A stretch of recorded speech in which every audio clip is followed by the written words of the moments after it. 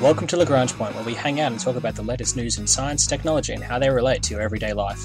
This podcast is brought to you by the Young Scientists of Australia, who are a youth organisation with members aged 15 to 25, whose work is to promote science to the youth of Australia. On today's session, we have Lauren, Lachlan, and Justin.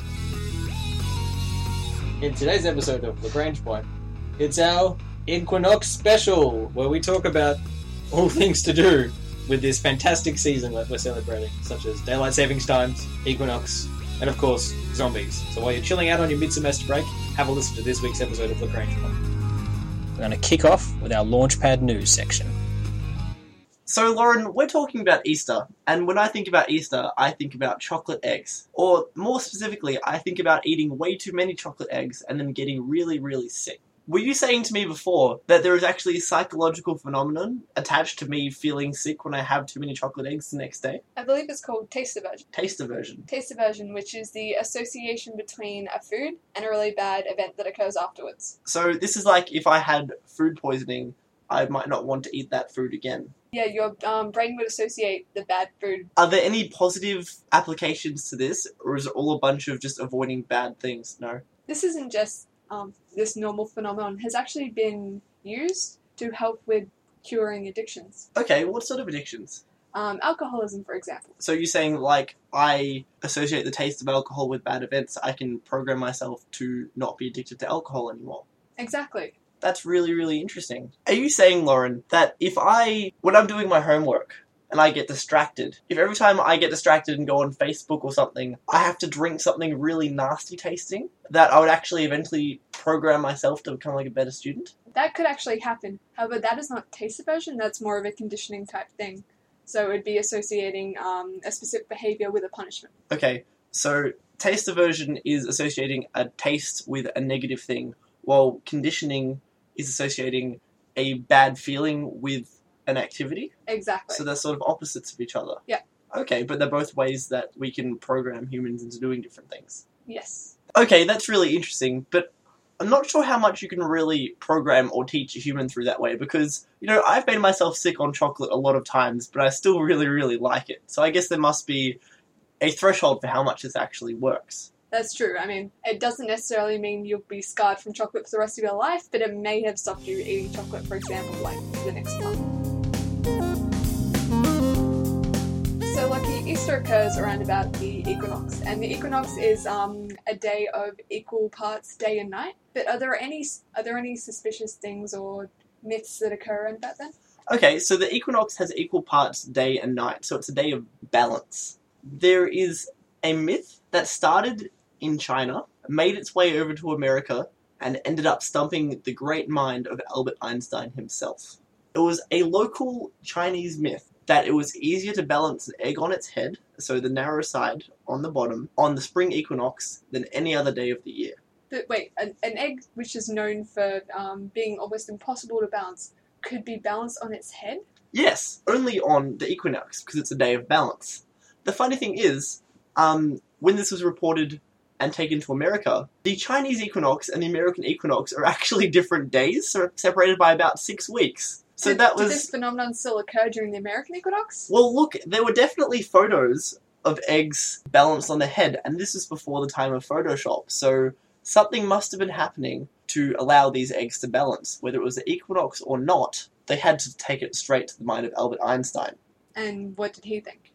When he was asked to comment, Albert Einstein said he was rubbish. He said it was impossible for eggs to be able to stand on their head. But you know what? Life magazine that year had a front cover of eggs standing on their head with the title proclaiming that they had proved Albert Einstein wrong. He must have had some egg on his face then. Indeed he did, but it was not because of the equinox that the eggs could balance on their heads. In fact, Albert Einstein had been cheated a little bit. Cheated? Yes, well, eggs are really hard to balance because they're in a regular shape, and they have yolks inside that have a regular distribution of mass, or a center of gravity. So the easiest way to balance an egg is to make it more uniform. So if you shake an egg a lot, you actually rupture all the yolk inside of it and make it more uniformly dispersed, because it doesn't have a chunk inside of it anymore. So once you get rid of the fact that it's got a weight inside that's moving, it makes it a lot easier to balance. So over in China, they'd been shaking eggs and balancing them on their heads and calling it the power of the equinox. That's probably right. Or there is secret gravitational magic that reaches past even the scope and understanding of Albert Einstein. So either way, Albert Einstein was wrong. I can't agree with that. Albert Einstein wasn't wrong, but he wasn't right.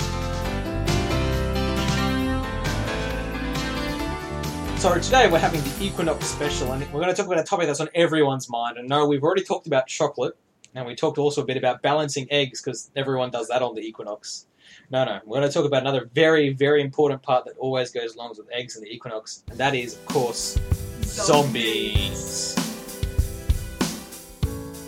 Why? Well, this is a season where we talk about new life in the Northern Hemisphere. It's spring. There's a whole bunch of stuff of rebirth, where everything come back to life. The trees can come back to life. In Australia, this metaphor is lost because everything is dying, so we'll be whoosh about that. But we still give each other eggs, which are a symbol of new life. New life, right? So we're talking about that kind of like rebirth, regeneration, season changing and all of that. And that naturally leads to people going, well, another season change, the triumph over death. And that's cool and all, but we've seen a lot of zombie movies to know that when that starts to happen, we should be very worried. Okay, so are zombies even possible? Could we have zombies in real life? Should we be changing it from YOLO to YOLT? You only live twice as a zombie? Well, twice. Well, not even twice. Maybe like 2 zombies even come back to life after you kill them. It's like recursive zombie. So then you have a zombie of a zombie of a zombie of a zombie of a zombie. But how do you, in movies and stuff, when you're killing off zombies, you usually shoot them in the head. I mean, do zombies even function without their brains? Isn't that what the myths are all about? So let's talk and introduce this. We're going to be talking about zombies today. We're going to be discussing all these kinds of questions. Are zombies real? Could they be real? How would they work? YOLT? And all those kind of questions. So that's what we're going to answer in this section of Extrapolation Station, where we talk about zombies.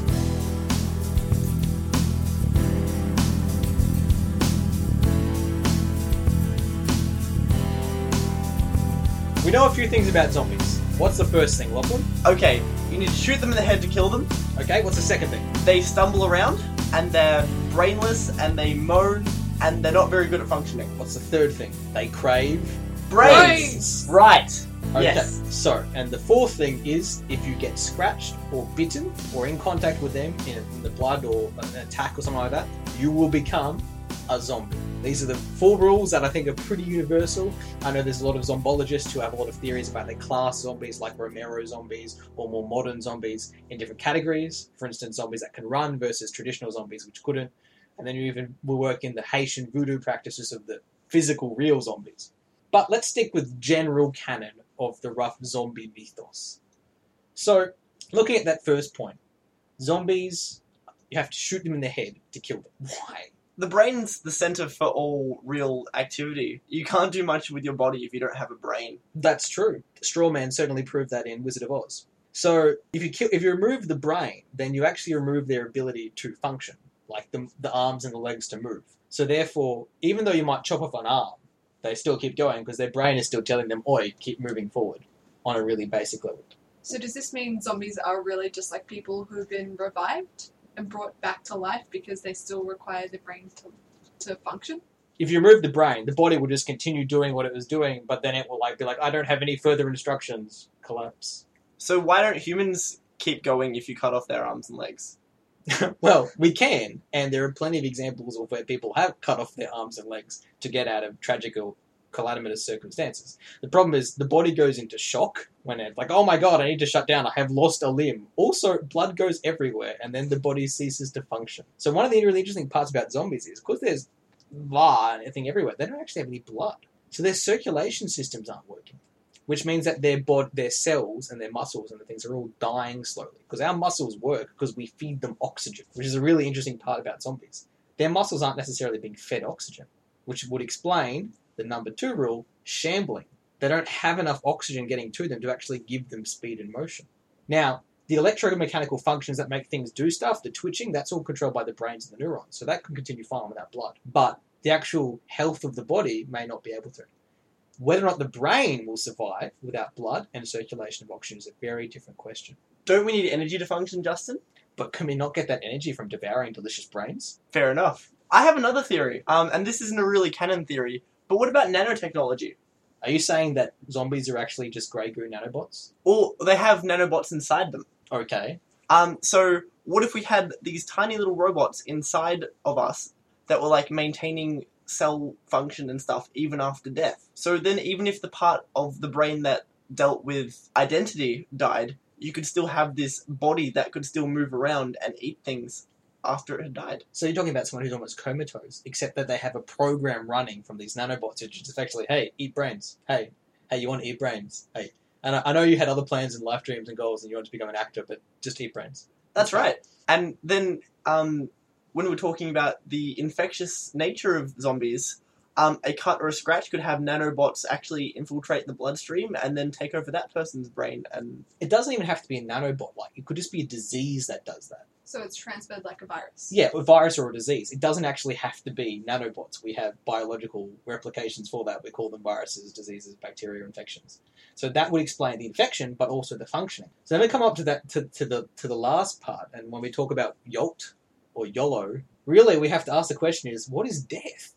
What does it mean to die? For a zombie, this is a really interesting question, because we define death as ceasing to function, right? Our body shuts down, we don't have it.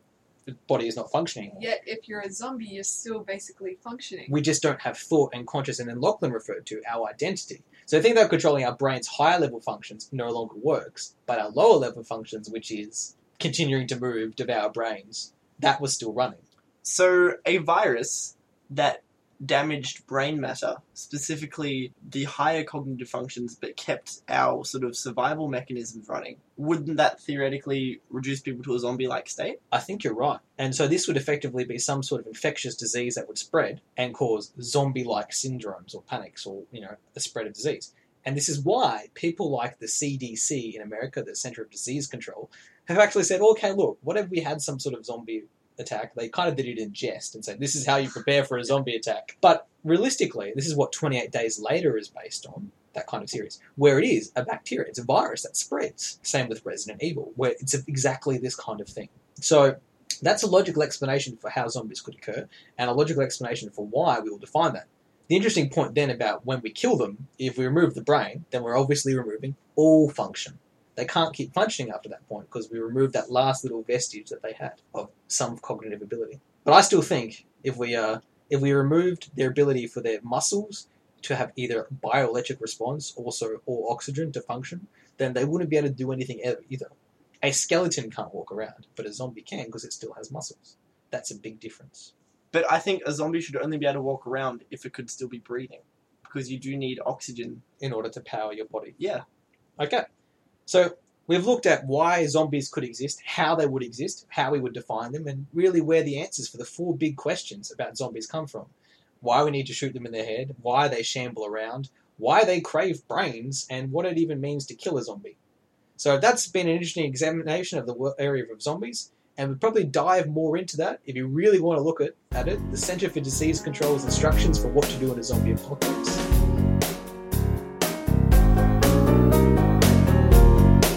Okay, now we come to a section called Who Am I?, which is where we get somebody to guess the identity of a famous or not so famous scientist.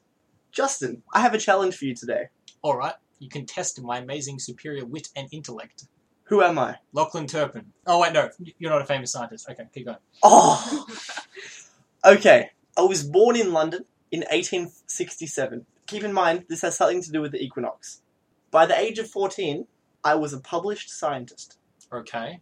Now, Lord Calvin didn't really publish. He was just a crazy person. So probably not him either. I worked on a farm and a post office before heading off to a sub-Antarctic islands scientific expedition. Ooh, so like Darwin. It's not Darwin. Okay. I enjoyed collecting insects. Ooh, an ophthalmologist. An entomologist? That one. Ophthalmologist is for eyes. I enjoyed collecting eyes. And in fact, I enjoyed collecting insects so much that I got frustrated that there was not enough time in the day for me to collect insects. I know Darwin had a lot of worms. He counted all the worms in his backyard, but it's not Darwin. No, it's not Darwin. He went on a boat trip. He loved bugs. It's not Darwin? It's not Darwin. Okay. But this guy, he had too much time in his hands, but he wanted more time. Well, I can support this guy. I always want more time in my life. So Did he invent the time turner? he didn't invite the time turner, but can you think of another important invention around the time of Equinox that could have probably been... Longitude and latitude. How does that have to do with time? Oh, because they actually developed that to synchronize time in time zones. Oh, right, okay. Well, that makes So sense. it's not that? No, it's not that. I'm so close. Okay, so this guy enjoyed collecting insects so much, and he got so mad that there wasn't enough daylight later in the day for him to collect insects, that he invented daylight savings time so he could go out and collect insects in the time that he liked. How does that help him collect more insects? Well, it means he can wake up later and then work later, so it was basically just the classic uni student. That's incredible. This guy's amazing. Who is he? So this guy's name is George Vernon Hudson, and you probably haven't heard of him because I hadn't heard of him either. But he was this really, really crazy guy that was an English-born New Zealand entomologist, explorer, and daylight-saving inventor. So, when we all have an extra hour sleep in when daylight saving goes away, we should thank him for that, because he's the one who enabled us to get up later, work longer, and find more bugs. And that's the goal of all scientific endeavour, isn't it, Justin? I think so. This has been the Who Am I section, where we've learnt about George Vernon Hudson. This has been the Young Scientists of Australia's podcast, Lagrange Point. But this has been our Equinox special. We've talked about balancing eggs on a point on the Equinox, zombies, and we've talked about other fun things, Eating too much chocolate. and then getting taste put on. So when you're having a break in mid-semester, have a listen to this and tune in next week for a show on biomimicry. Our ending theme was composed by Audionatics. Head to ysa.org.au for more information on the Young Scientists of Australia.